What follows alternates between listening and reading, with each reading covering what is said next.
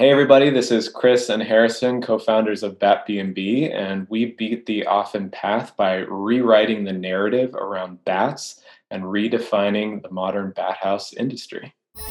Welcome back to the Beat the Often Path podcast. I'm your host, Ross Palmer. On this show, we showcase two things: people who have found personal success and fulfillment doing highly unusual things, and also people who are making a critical difference for our planet. The goal here is to help us all see the bigger picture in our lives and our careers, and help us understand that win-wins really are possible for us and the planet. Today we talk about bats. Now, if ever there was something or someone in need of a massive PR campaign, it's bats. They've been just so incredibly misunderstood. And we've got two founders here of Bat B&B, a company that has seen success on Shark Tank and big backing.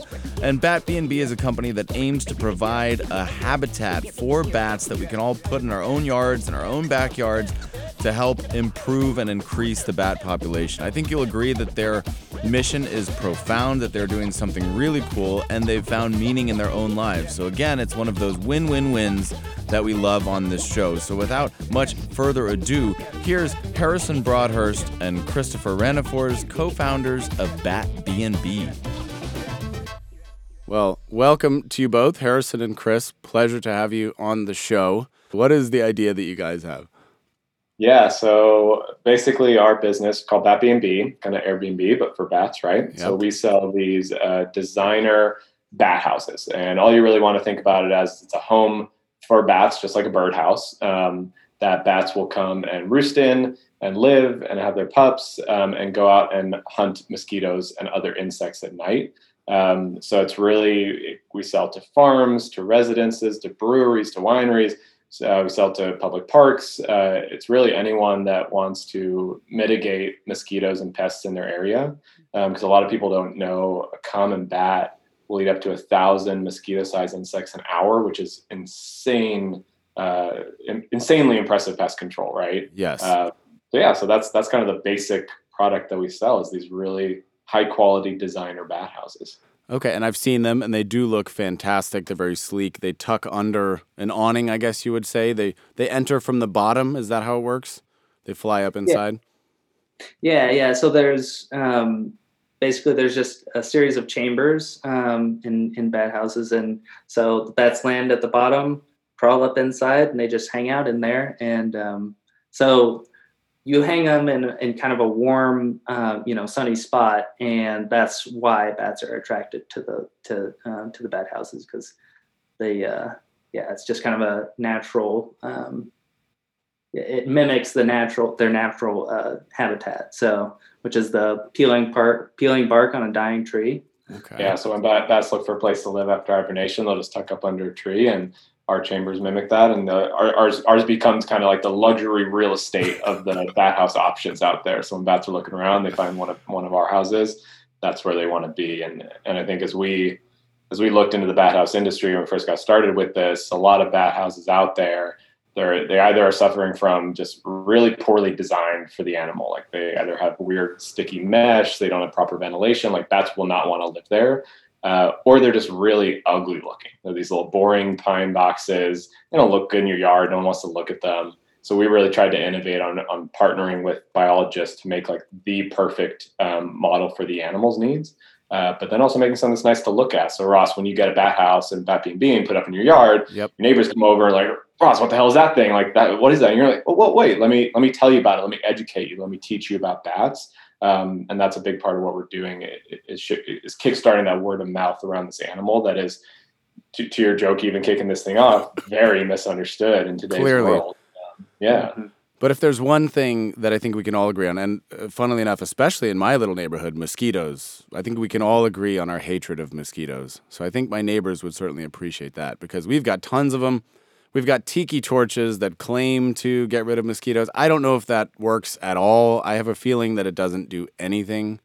Yeah, I mean, that's the thing, right? The market keeps trying to think of ways to combat mosquitoes, and all it really comes up with is, for the most part, whether it's tiki torches, but more so pesticides. Just pesticides. When we started this thing, it was the year when Zika was in the media like crazy, right? And all the market responded with, we go to Home Depot and Walgreens and other stores and see like just tons and tons of brands of pesticides that nobody likes. Mm-hmm. So like it's really important to invest in better natural solutions that aren't going to be an end-all solution, but are going to be something in your portfolio of natural solutions to help combat mosquitoes and garden pests. Mm-hmm. Well, I can tell already this is going to be a wonderful episode. I'm very excited to go into detail on this. But first, I think the question that everybody's going to want to know is, how on earth did you come up with this idea? How did you land on it? I mean, it's perfect for the show, but how did you get the idea at all? Yeah, so I think it was a weird, an oddball origin story. And I think we think about this often, where when you talk to a lot of entrepreneurs, or when you think about entrepreneurs, you often think like, oh, they had this amazing light bulb idea and it just came to them in a flash. And oh my gosh, like then they just went for it and built it. And like, oh, I wish I could have that lightning idea. I call bullshit on that. Like that is so rare that is the case. And the more realistic pathway that you have to create for yourself is saying, hey, I want to do something. I don't know what yet, but I'm going to commit to doing something. And I'm going to figure out what that is. And that's how Harris and I got into this. And kind of the real story, too, is both our wives at the time were in medical school. And Harris and I would hang out after work, after our day jobs, and we'd play video games and just sit there on the couch. And we realized one night that while we were goofing off, both our wives were up till like 3 a.m., literally saving children's lives in the hospital. So we just looked at ourselves and were like, shit, we are trash people compared to our wives. And we need to be better. So that's when we kind of set out, like, we want to do something. We've been following crowdfunding campaigns for a while. Harrison's a really talented architect. I enjoy some woodworking as a hobby and have a startup background. So we were like, how do we bring all these things together?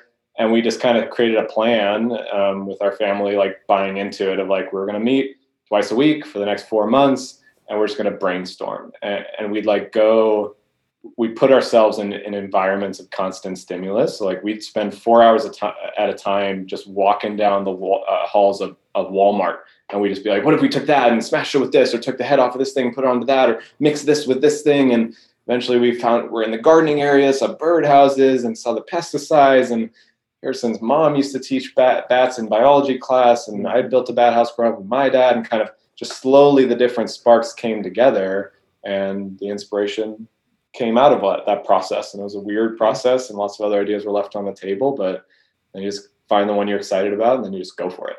That's brilliant. So you Frankensteined this idea together. Oh yeah. Which is something that not a lot of people talk about. You're right, but this appeals to me because I feel like if I ever strike gold, it's going to be along those lines. It's going to be weeks of thinking and brainstorming and trying to figure out how all the pieces fit together. Mm-hmm. How long did that process take you, would you say, before you said this is the idea? What do you think it was? I want to say a month, or maybe a little bit more than a month. I think it was at least 2 months until we like came into the realm of bats as even a concept. Yeah. But I think it took us at least 5 months total to decide, like, all right, this is actually what we're gonna go for here. Yeah. Because even when we came on the idea of bats and bat houses, we were still like, well, shit, is there a market for this? Like, would people buy this? Is this a crazy waste of time? Like, we weren't sure at the beginning, but the more we researched and learned about the space and about the animal, and like, yes, we are a small, like, for-profit business, but we really approached this with like genuine appreciation for the mission of like educating people around this important animal, mm-hmm. and rewriting the narrative around the animal when there's so much confusion about the value that bats offer us. Yeah. I think we whenever we were talking, we kind of like identified some common passions that Chris and I had, and that kind of went back to, to our parents and learning about wildlife from them. And Chris's dad supports World Wildlife, mm-hmm. And my mom was into conservation and taught middle school science. So we knew that we wanted to do something around those things that we were passionate about. Yeah. And I think that's a thread we can touch on more, Ross, too, if you'd like, where sure. You see a lot of entrepreneurs out there choosing products or topics purely because they think it can net them the most money or make the most profits in the shortest amount of time. Yes. Reflecting back on our past, 4 or 5 years of doing Bat B&B, like we have we've had an astonishing amount of like success and media exposure and amazing opportunities created for us that we would never have anticipated when we started out. Mm-hmm. But I think a lot of that came about because we chose this idea, not because we thought we were going to be multimillionaires off the bat house industry. We chose it because we really love this topic and we're excited about the mission we were creating. And that just naturally led to what I think has been amazing success for the business. Mm-hmm. That's fantastic. Yeah, the real money's in bat houses. That's what you said. Like, we're going to strike it rich. That's what they don't teach you in business. The real money is in the bats. There you go. That's such a great point. Well, not on this show, I was going to say. I specifically don't care about the stories of people who just wanted to get rich for the sake of being rich. I have a natural disdain for that. And the thesis or the hypothesis or premise of this show, if you will, is that there's more to life than simply just how much money can we make, who can make the most money, who can work the hardest. So this fits neatly into my narrative, so thank you for that. I appreciate it. Were you dimly aware prior to this journey that a bat would eat 1,000 mosquitoes or mosquito-sized insects, or was that something that you discovered along the way? I think we had known from that previous exposure, especially you and your mom, that like they ate insects, but we didn't know until we dug into the research like how much they actually impacted. I think I might be getting the figures slightly wrong, but I think the stat is that bats save U.S. agriculture as a whole over $26 billion a year just in savings that they would have otherwise spent on pesticide, which is amazing. And like another kind of the macroeconomic impact of the decline of bat populations over the past couple of decades when you look at figures like that. So like their overall impact against pest populations is impressive. Yeah, and I think that stat is even taken after white nose syndrome had already started. And so bat populations were already decreased. So, I mean, they continued to decrease, but they could be saving agriculture even more money. Introducing the latest blockbuster from DC Comics. Batman Origins begins Origins. Enter the Bat. You've seen Batman conquer a whole bunch of stuff. You've seen a bunch of different actors in a bunch of different Batman suits, some more hilarious than others. You know that Batman was traumatized by bats in his childhood, making bats more powerful than Batman. And now we tell a different side of the story. Before there was Batman, there were some bats sleeping by day, insect eaters by night. This summer, Mahershala Ali stars as the Bat. Not Batman, but the bat that influenced Batman. To be clear, this movie is about bats, and bats only. No man, just bats. Coming soon to a streaming platform near you. Well, it seems like if any creature needs a PR person or firm, it's bats, apparently, because they seem to be perhaps now less popular than ever, if I had to guess. I'll just cut right into it. I'm sure that the fear that a lot of people would have is they're imagining being outside. Sure, there's no mosquitoes, but a bat swoops down, bites you in the arm or something like that, and boom, you've got a horrible disease. That's clearly what I imagine people are thinking of who know nothing about bats. Yep. Yeah. Ever since that guy, Bram Stoker, decided to write that old novel Dracula back in the day, he just sparked off this big bad wolf syndrome that bats have suffered from ever since, right? And I think you're right, where when people think bats, they think, oh, they're going to swoop into my hair, or they're going to give me rabies, or drink my blood, and like scary, scary, scary stuff. But when you kind of take a rational step back and look at the data and the statistics, you recognize that so much of that fear is unfounded, right? Like the rates of transmission of rabies from bats to humans across North America over the past many, many years is very, very, very small. Like the odds of getting harmed by a bat, like tiny. Like I need to check our statistics to give you the exact figure, but like it's not something that you need to be afraid about in your day-to-day life. Vampire bats, like another very misunderstood animal. Like they are common in Central and South America. They mostly feed on cattle and other animals. It is very rare as well that they attack humans. Bats are afraid of people. Like they don't want to be near us. Like they are just up to their own thing, flying around, eating insects. That said, like, we're not going to say that rabies doesn't exist. Like, if you ever come into close contact with a bat, like, absolutely, you should head to a medical facility, get yourself checked out. Like, that's just a smart thing to do as a human being. But it's the same thing as, like, if you ever touch a wild raccoon or a wild skunk or like another wild animal, like, As we all shouldn't do. be doing that. And we've also, like, if you look at the folks who've gotten rabies from bats, again, very, very few people. But most of them are some dummy who saw a sick bat on the ground and said, "Oh, I'm going to go over there and pick that thing up." And it's like, come on, like, if you have common sense and you're smart, like, and the reality is in North America, bats live all around us. Like, if you take the time to look up in the evening, like, I guarantee you, like, you're probably going to see some bats if you pay attention. Like, they're already there. They just need to be respected and appreciated and valued, and just don't fear them, because if you look at the conservation angle, like, bats have been declining by I think hundreds of millions over the past decade, and nobody knows, right? And like, that's a big part of what we're trying to do, is kind of model a lot after the Save the Bees movement to help educate people to even pay attention to how bats are suffering, because at the end of the day, like, we all need to do our part for conservation, and right now no one's paying attention to bats, and we're going to make people pay attention. Yep. So M. Night Shyamalan just needs to make a movie where bats are the disappearance of bats leads to the downfall of the human species. Then we're good. I may or may not have tried to email multiple Batman actors over the past few years. None have worked out yet. That's smart. I not hope. That is smart. There's a new one now, right? They just switched. Who's the new one? Is it Zac Efron? Oh, that's not right. I think it's Robert Pattinson. Robert Pattinson. Yeah, Zac Efron. I knew it was one of the teenage stars of old, recent old. But why are they diminishing? What is causing this rapid decline? Yeah, so it's three main causes. So I think the first one, of course, is deforestation. We're all aware of that.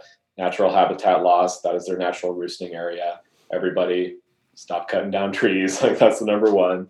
The second one and third one, actually, there's debate on which one is causing the most deaths right now, but the most common, like, historical one that people are aware of is white nose syndrome. And if you don't know what that is, there's a lot of science behind it. But essentially, it's this fungus, and correct me if I say anything wrong, Harrison, that came over from Europe back in the day. And essentially it grows on the noses and faces of the bats when they're hibernating over winter. And long story short, you can think of it as that it kind of wakes the bats up, and it causes them to, like, lose their fat stores because they can't get back into hibernating state. And then they just die in the winter. And it's really sad, spread like crazy in North America. Scientists have tried like hell to try and stop it spreading. It hasn't worked, and honestly, there's debate on, like, what the next steps are forward, but a lot of what scientists are looking at now are just encouraging recent populations that have emerged resistant to white nose syndrome and encouraging those populations to grow and thrive.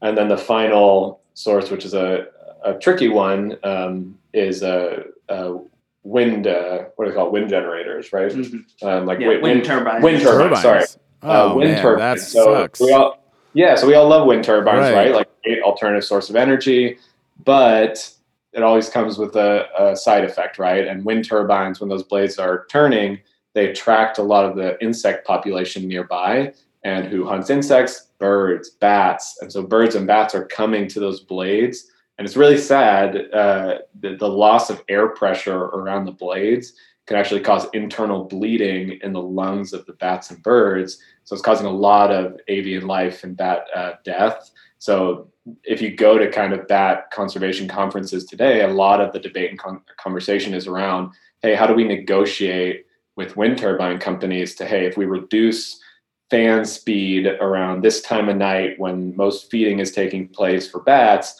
what's the energy loss output versus saving the animal life percentage? Like, so that's kind of a common thread. So those are the three biggest causes of loss in the bat population. That's heartbreaking that is the cause. Something that we also need so much is the cause. Dang. Well, what about, all right, so in addition to mosquitoes, what other kinds of pests do they get rid of? Or is it just mainly mosquitoes? No, it's a ton. I'm going to pull up our little section here where we cover off a lot of them, but they stink bugs, Japanese garden beetles is one that they love. We get a lot of those around here. Yeah, we sell a lot to just kind of backyard gardeners, and not even folks who really care too much about the mosquito issue, but just they love protecting their gardens. So like cucumber beetles, they love leaf hoppers, armyworm moths. So a lot of those backyard critters that will just destroy your tomato plants and your cucumber plants, everything we love. That's great. So is there a problem that they don't have enough places to stay? That's something we haven't touched on. Is that an issue? They don't have places that they can hibernate safely? So hibernating is not too much of an issue because, I mean, they're going to find caves and caving systems and so on that they go to every year. I think for bat B&Bs and bat houses in general, that is offering them a roost during the spring, summer, and fall period when they're not hibernating, right? And those are those critical months when they are having new pups, regrowing the population, and they need a safe place to stay. And as Harrison mentioned, right, like their natural habitat is underneath the peeling bark on a dying tree. And if you're a mama bat who only has one pup a season, like they only have one pup a year, you got to keep that baby safe. If you're living under peeling bark on a dying tree, well, shit, what are you worried about if that bark comes off, right? Yeah. So like you need to have multiple real estate options nearby, and bats will often scout to find places with multiple options. And with deforestation, with the risk of dying trees, like bat B&Bs are the luxury condo deluxe, right? Like you find one of these, it's not going to break apart. It's going to be there year over year. Like you have lucked out if you're a bat and find one of these, because then you can just really be safe and secure in that roost, get great sunlight, and just focus on eating and taking care of your family, which is what we all want to do, right? Yeah. That's great. And if I just put one up, if I just tacked one onto the side of my house right now, bats will show up? It's hard to say for sure. If you've seen bats in the area, then that's a good indication. You also have to hang it correctly. So yeah, we have on our website, we have some guidelines for how to do that. The main thing is sunlight and making sure you get your orientation correct. As the sun moves across the sky, you're still getting that sunlight. So if you follow those guidelines, then you have pretty high chances. Yeah, the most common mistake we see people make is that they put up their bat house in a tree. And you really don't want to do that for two reasons. First, like Harrison's saying, is that the branches will often cloud a lot of the sunlight, so you won't get enough sun. But the second one is just branches. Who likes to hang out on branches? Owls, birds of prey. And if you got an owl right next to your bat house, that's just like an all-you-can-eat buffet. Oh, really? You really want to make sure it's at least like 20 feet away from the nearest trees. So really ideal spots are either on a barn, a shed, on the side of your house, over a low-use garden bed. A lot of people put them up on posts, is a great way to do it because you got a lot of direct sunlight. They love the clearance.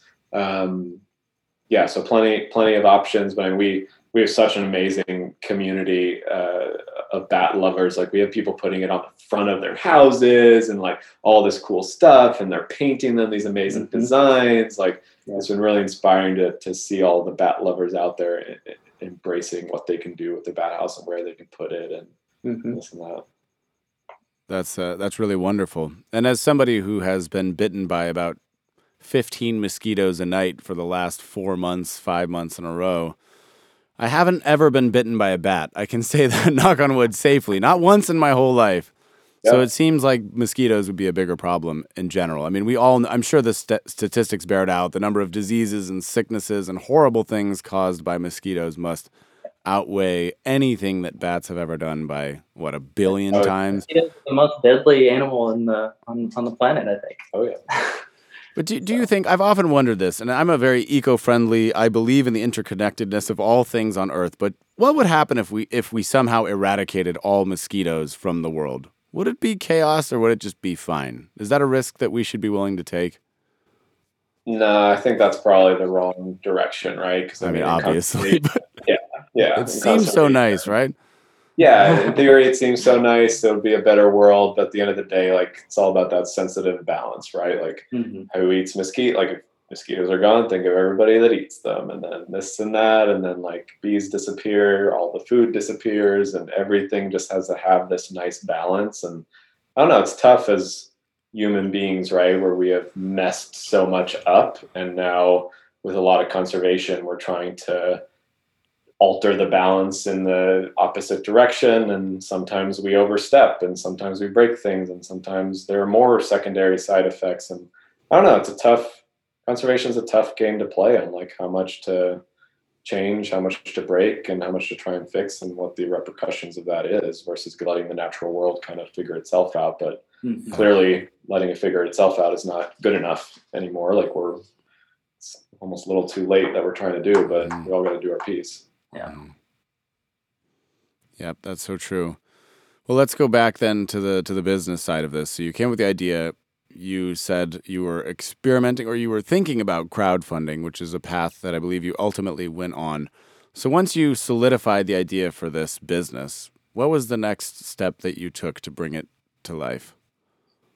Yeah, so I think as we solidified the idea, then we tried to figure out, all right, what is our go-to-market plan? And I think this is another really important point we talk about a lot with aspiring entrepreneurs out there, where so many folks who want to start a business, they think that, well, shit, I got to drain my bank account. I got to never see my family and friends again. I got to quit my day job. Like, you just got to go it all, like make it big or nothing. And like, again, bullshit. Like, in today's modern world, with the tools we have available to us and the automation and operations available to us, like, you can build a thriving small business while keeping your day job, spending time with your wife, having kids, getting promoted at your day job. Like, we did all these things. Like, Harrison and I still have day jobs today. Okay. But yet we built this small profitable business. And so when we started this thing out, we wanted to be really smart about how we brought it to market and how we built a sustainable operation around it.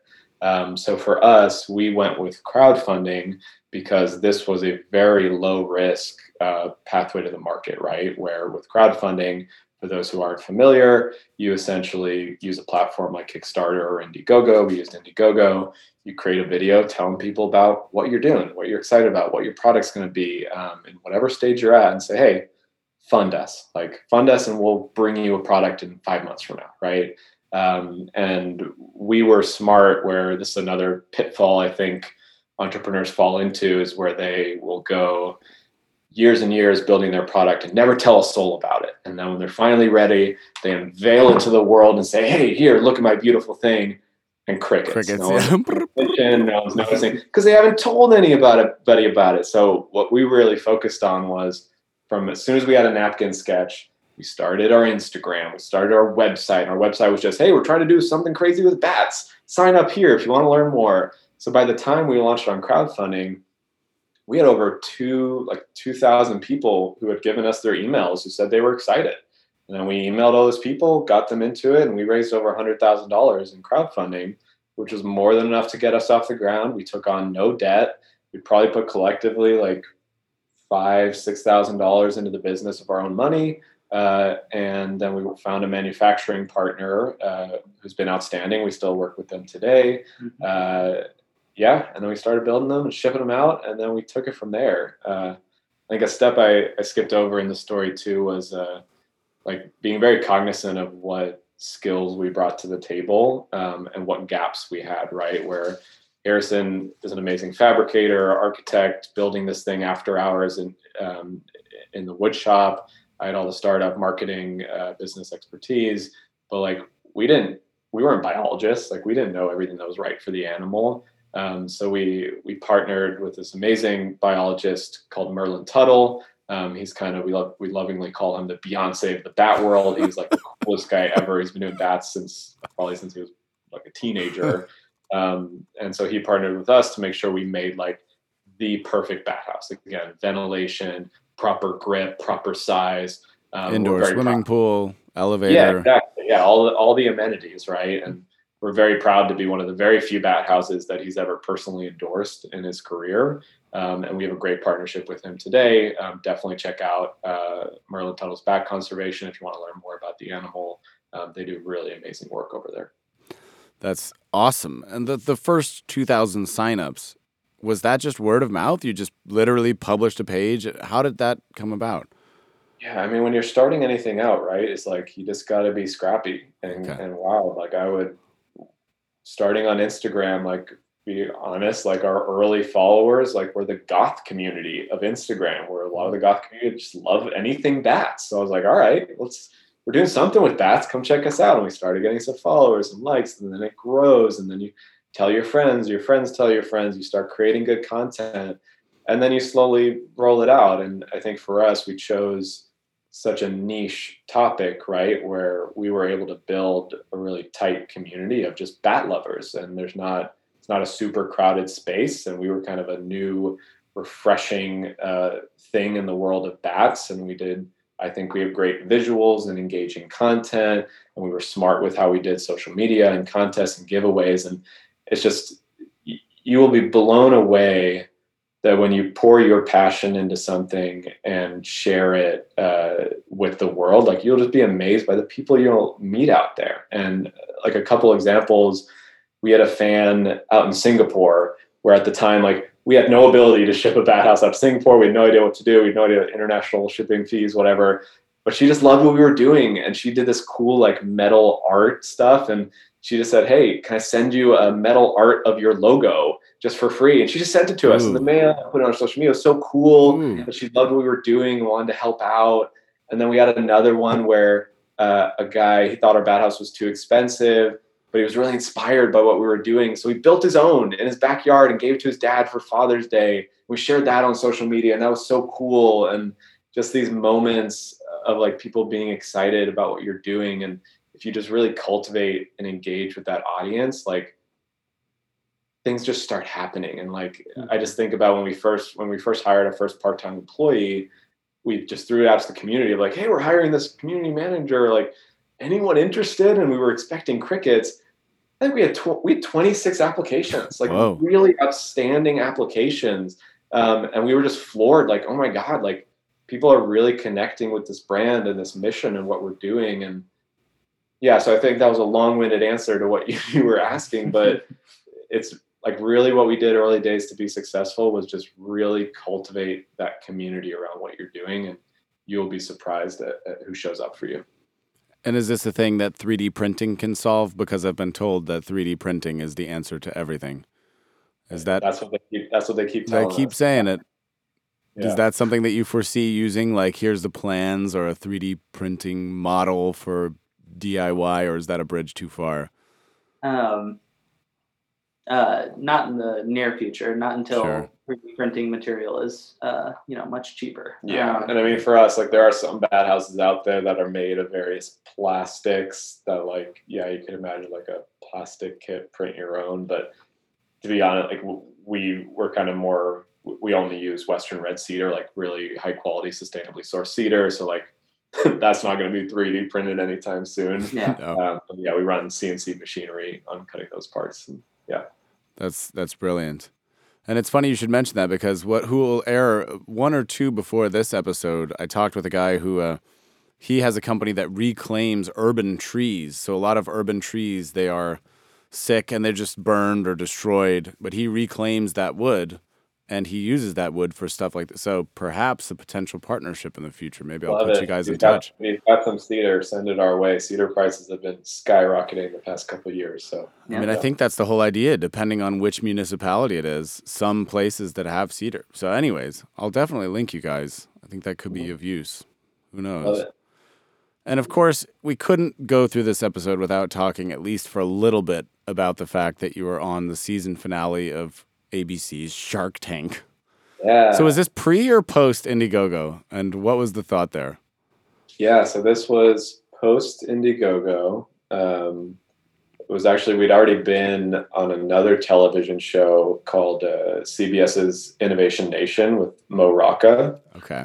Which was also an amazing experience. They had a team fly out to Lexington, Kentucky just to spend a few days with us and learn about bats. And we loved that episode as well. But some of the producers on Shark Tank had seen us on that show, thought it was really exciting and interesting. And they invited us to audition, and we auditioned, and And they're like, hey, come out to LA. Let's do this thing. And yeah, we were like, we were just humbled and floored and excited and nervous. And we headed out there, put you up in a hotel, and we practiced and studied and knew we just like practice every little in and out of our business. And you know how you prep for those things is you just like come up with a doc of like all the crazy questions that you think they could ever ask you, and you watch the marathons and get scared by the episode where they just rip people apart. Right. And we're coming on there with bats, which, as we've talked about, is a controversial topic.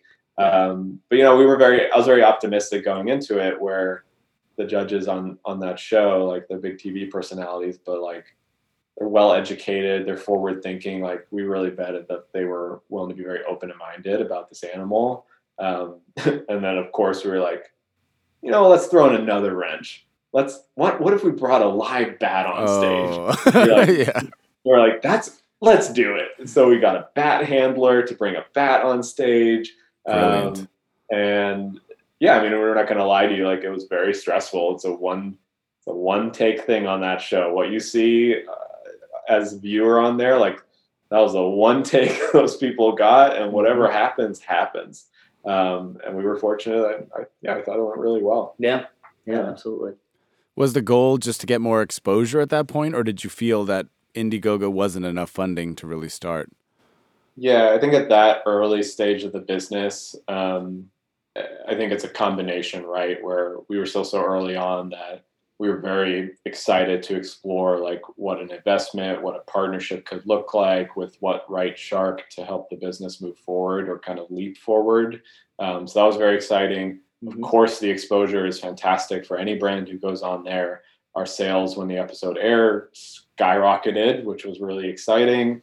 So that is always a major boon of being on the show. So it's kind of just everything, just being excited about the possibilities that could result, you know? Sure. Yeah. I'd also say it was a really good process for us to go through as a business, because it kind of made us tighten things up, make sure we really knew our stuff. And so, so I think it was that was really healthy for us in general. We were kind of in our baby years, and that forced us into our early teenage years, kind of a sprint mode just to get ready before the episode aired. And now we're kind of entering our more adult years as a business right now. Yeah. I mean, we broadened our product offering. Before the episode aired, it was after we filmed, but before the episode aired, we broadened our product offering. And I think it started making us think about it. I mean, we were thinking about it seriously before, but I think it just ratcheted up that external pressure. Exactly. Yeah, absolutely. Yeah. That's fantastic. And what year was that? That was 2019 or? Yes. Okay. Relatively recently. And then 2020, both of you were named to Forbes 30 Under 30. Yeah. Congrats. Thank you. Yeah. Brilliant. Thank you. Very nice. So the accolades started rolling in, and you started, like you said, you did a bunch of press. There was a whole media whirlwind. You were doing all kinds of stuff like that. Would you say that at that point the business was definitely self-sustaining? Did you feel like, okay, we're really rolling now? Or? Yeah, I mean, it's never self-sustaining, and I think a lot of people look at media accolades and think, oh my God, like they must be doing so well and they must be thriving and this and that. And like, media accolades are awesome. Like, they're fantastic, they're helpful, they give you a boost, but they're never gonna drive a business into the next stage. Like, that's just not a real thing. So I think we've done well with our business and we keep growing year over year. We are profitable. But it's not like any of those media appearances like totally changed the game for us, right? It's like, it's still grit, rolling up our sleeves, hard work, like pushing this thing forward. As we've grown, we've continued to expand our team. We're now a team of 5 of us together part-time. We're all really passionate about B&B and conservation, who continue to push this thing forward. And we're kind of in an evolution stage right now where we're thinking about, okay, what's next for us? Like, we've got some new products we're thinking about. What's the next evolution of the business look like? yeah, so I don't know if that really answered what you were going for, but yeah. Yeah, no, it does. I think it's important that we clear that up as well. People think, oh, Kevin O'Leary invests, that's the end of it. That's the end of all of your troubles. It's game over. But yeah, and I think for us, when I reflect on the media success we had, right, is like we ran a great media outreach blitz. We created awesome templates and cadences and this and that. But we were also very fortunate in like the subject matter we chose, right? And that like when a journalist or a producer sees Bat B&B, like 50% of their audience will think, ooh, bats, like Dracula, scary, like, ooh, I don't know about that. The other 50% will think, bats, how many bugs do they eat? That's fascinating. I've never heard of that before. But everybody has a reaction to it, right? Like everybody reacts. That's what media cares about. They want to engage their audience. If we had come up with the next like wearable tech gadget, vast majority of people out there are gonna be like, well, I don't care. There are a million of those. Like, what's special? Like, that's not interesting to me. So I think that was another big component of where we got success with media, just framing the content in the right way. Makes perfect sense. And I see that you have, you believe that you have provided safe homes for over 600,000 bats. Is that number still accurate, or is it more than that? I think we're probably nearing at least 1 million. 1 million. Yeah, at least. That's incredible. And you have customers now, thousands of customers, 50 states, 13 countries. So the word is getting out there. How has the reaction been to the people who have done this? Have they said, I never get mosquitoes in my yard? I mean, are people giving you positive reviews? Yeah, I mean, general reviews have been fantastic. People seem to like the product. We've had many customers report back that they have seen a pest reduction in their area. We have ideas for the future to kind of deploy some more like scientific teams of biologists to like really measure like what impact can be if you deploy, say, 5 bat houses in a certain square acreage and what that means in terms of real impacts. We haven't really done those studies yet. But anecdotally, we've heard success from from customers. But like we talked about earlier too, like putting up a bat house, it's not going to eliminate all your mosquitoes and pests. Like that's just not true. It is a portion of an overall strategy you can deploy for your home without using pesticides that can create a better natural option for you to reduce bug populations, pest populations, not the good bugs. We love our ladybugs and we love our bees and a lot of other great bugs. All right, time for a quick little breaky poo here.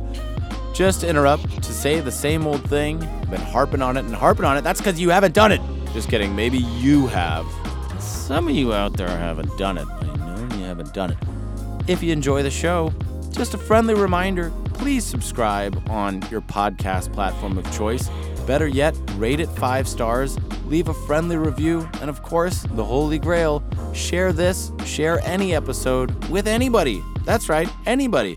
Could be your grandma, could be your kids, could be your spouse, could be that crazy uncle, could be somebody that you work with.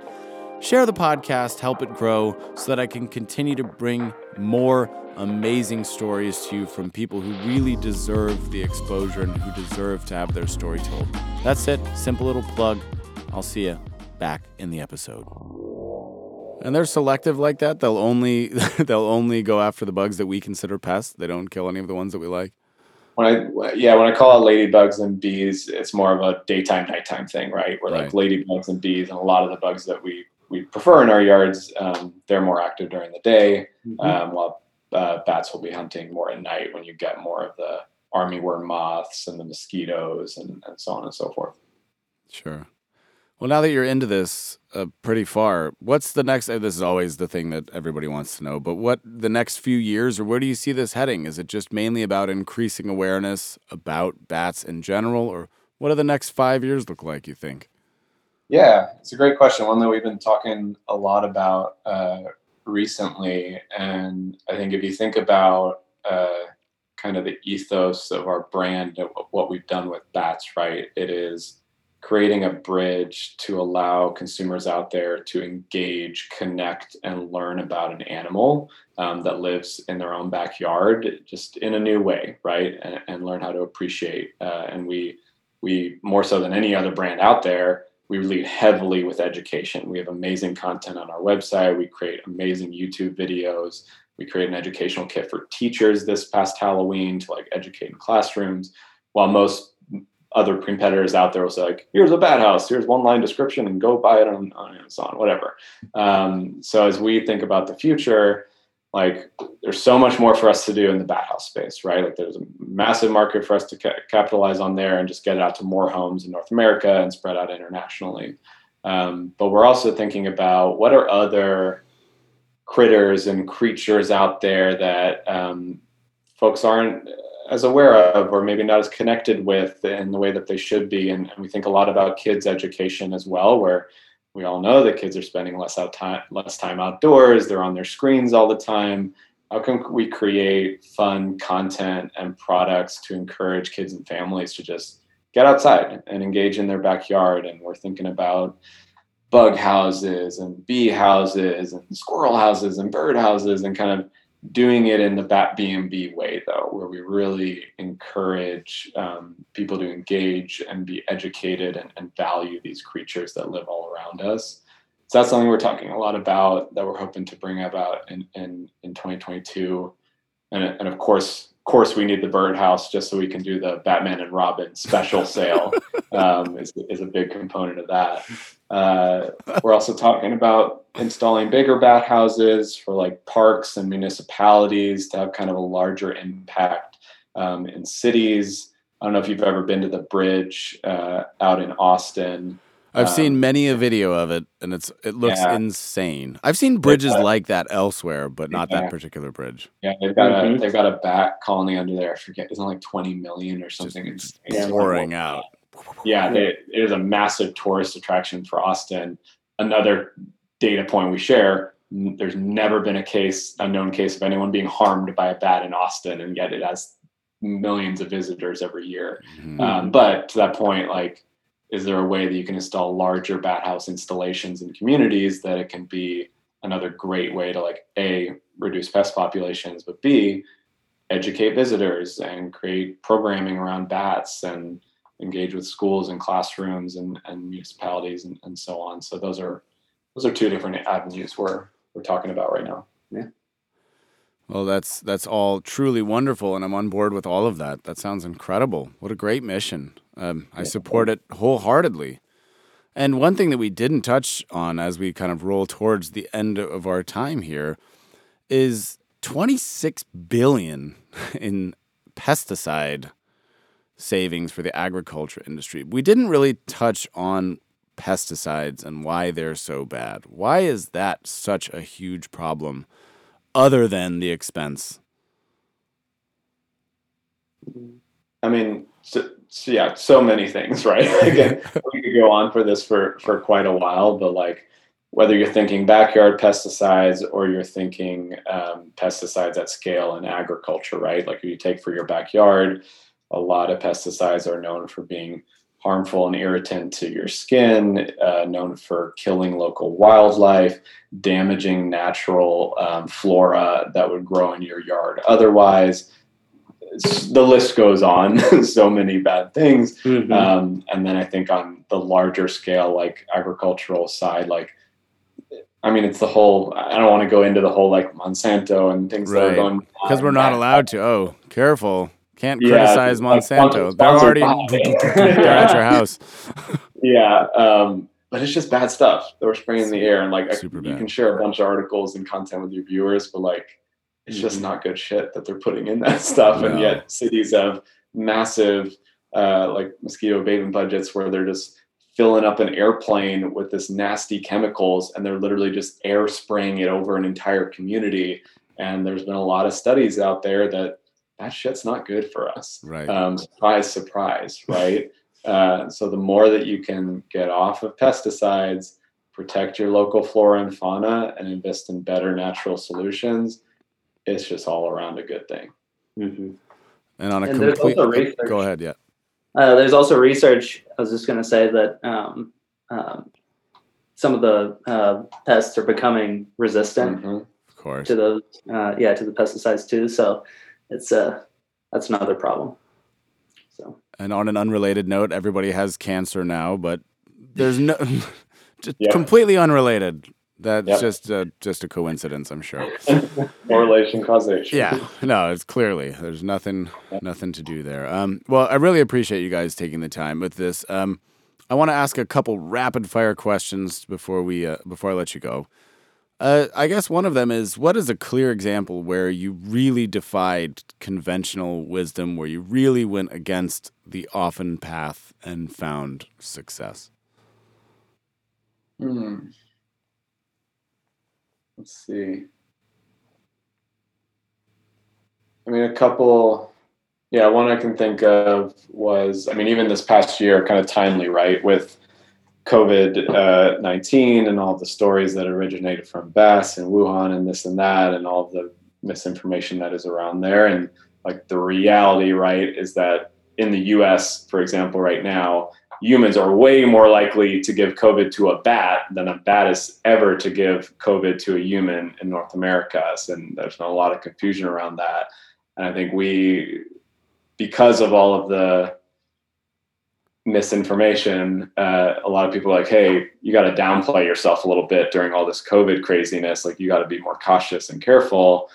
And we were like, no, like, we got to educate people. We got to lean into this. Like, we can't stop promoting our message just because there's fear out there. And like, that fear will always continue. Again, ever since Bram Stoker started this thing, like, that is what we are fighting against. And lo and behold, last year, the year of COVID, like, we had our best year ever. Like, we leaned in, we engaged with the community, and we gave all these people who were scared and hiding in their homes and afraid of being out in public a really awesome product to engage with their family and play in the backyard and put it up and like connect with one another and learn about a new animal. And like, we had a great year. And like, I guess that's kind of an off the beaten path, is like, don't psych yourself out on things like that, and just keep staying true to who you are and the messaging you're putting out there, and it's going to work out. So I think that's one good example. Yeah. That's a wonderful piece. And what would you say the best, now this is a two-parter because there's two of you, best piece of advice you've ever received? Ooh. I got to think about that one for a while. Hold on.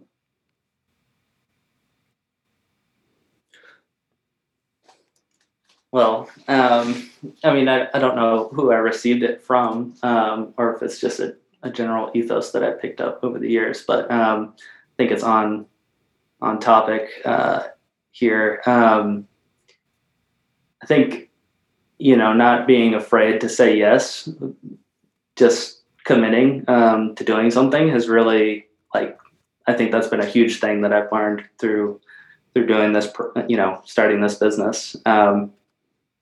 Like, originally I probably would not have, put myself out there enough to, to go on Shark Tank and stuff. That sounds scary.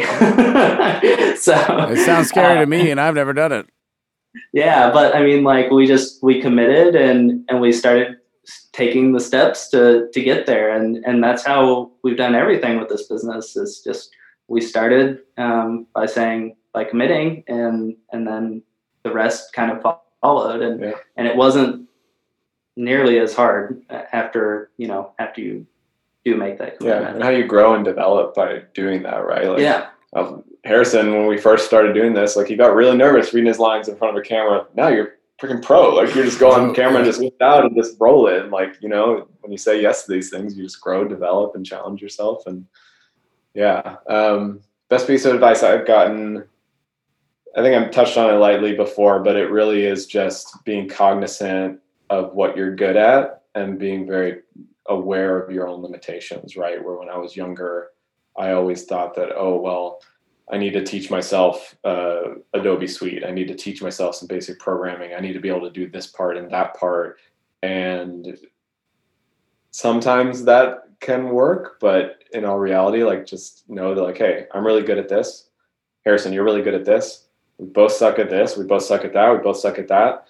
We don't have time to learn it and be good at ourselves. We're going to hire that person. We're going to contract this out. We're going to outsource this. And we keep doing what we're great at. And we build a machine and allies and resources to push across in the other areas. And that's going to give you much more acceleration rather than trying to carry it all yourself. And I think especially with running a business part-time like this, you just got to be very smart around creating processes, automation, and simple systems that won't drive you crazy, but will sustainably push your business forward. That's a great way to wrap it up. I think that's perfect. Well, again, thank you very much. I really, really appreciate you guys both of you. I get 2 for 1 here, which is amazing. Sitting down, explaining your story to me and to the audience. And I want to leave you with the floor to wrap it up. So what are some parting words? What do you want people to know, to learn about, to follow, to buy? Floor is yours to end this episode. I really appreciate that. And this was a great time. We had an awesome time chatting with you. Thank you. But yeah, I think parting words for your audience is really just what we talked about, right? Is like, hey, take some time, check out batbnb.com, check out Merlin Tuttle's Bat Conservation. Like, just, if you don't know anything about bats, if you think you're scared of bats, like, just take a minute to learn about them and think about it for another time. And yeah, these animals are amazing and they need our help right now. And we need people to pay attention to it. And I don't know when this thing's going to air, Ross, but we're running a crazy good winter sale right now for the holidays. Be that person who doesn't give the boring gift of socks and instead spice it up this holiday season with a nice Bat B&B to your loved ones. Is it going to run through January? I don't exactly know. For you, we will. Okay. We'll work out a special code or something like that. I want to make sure nobody gets left behind. Whenever you're hearing this, we'll figure it out because we don't know when it'll be. And again, thank you so much. I'd like to tell the audience, don't watch Contagion ever. Gwyneth Paltrow is a liar. She's full of shit. All fake news. All fake news. The whole movie is a lie. Yeah. But again, thank you both. And with that, the official podcast is over. What a great episode that was. You know, I've said it before, I'll say it again. It's the little things. It's always the little things, those little unnoticed details that can have a massive impact. That's why this story is so tremendous. We really need to spread the word about bats being a positive force. And also, I love that they've built a company as a way to not only do that for the world, but as also a way for them to find meaning in their own lives. It's that duality that I'm most fascinated with on this show. Obviously, if you like any of these stories, and if you like this story, if you learned something new about bats, or if they inspired you to build your own business in a more sustainable or eco-friendly way, then I would say please subscribe to the show on your favorite podcast platform of choice. Rate the show 5 stars. Help it grow. Share these episodes with people who need to hear it. That's the only way word about these kinds of things gets out. So if you've appreciated anything at all, do those things, help it grow, tell a friend, tell somebody who needs to hear it. And again, thank you very much just for listening. I appreciate you more than you know, and I'll see you next week on the Beat the Often Path podcast. I'm Ross Palmer.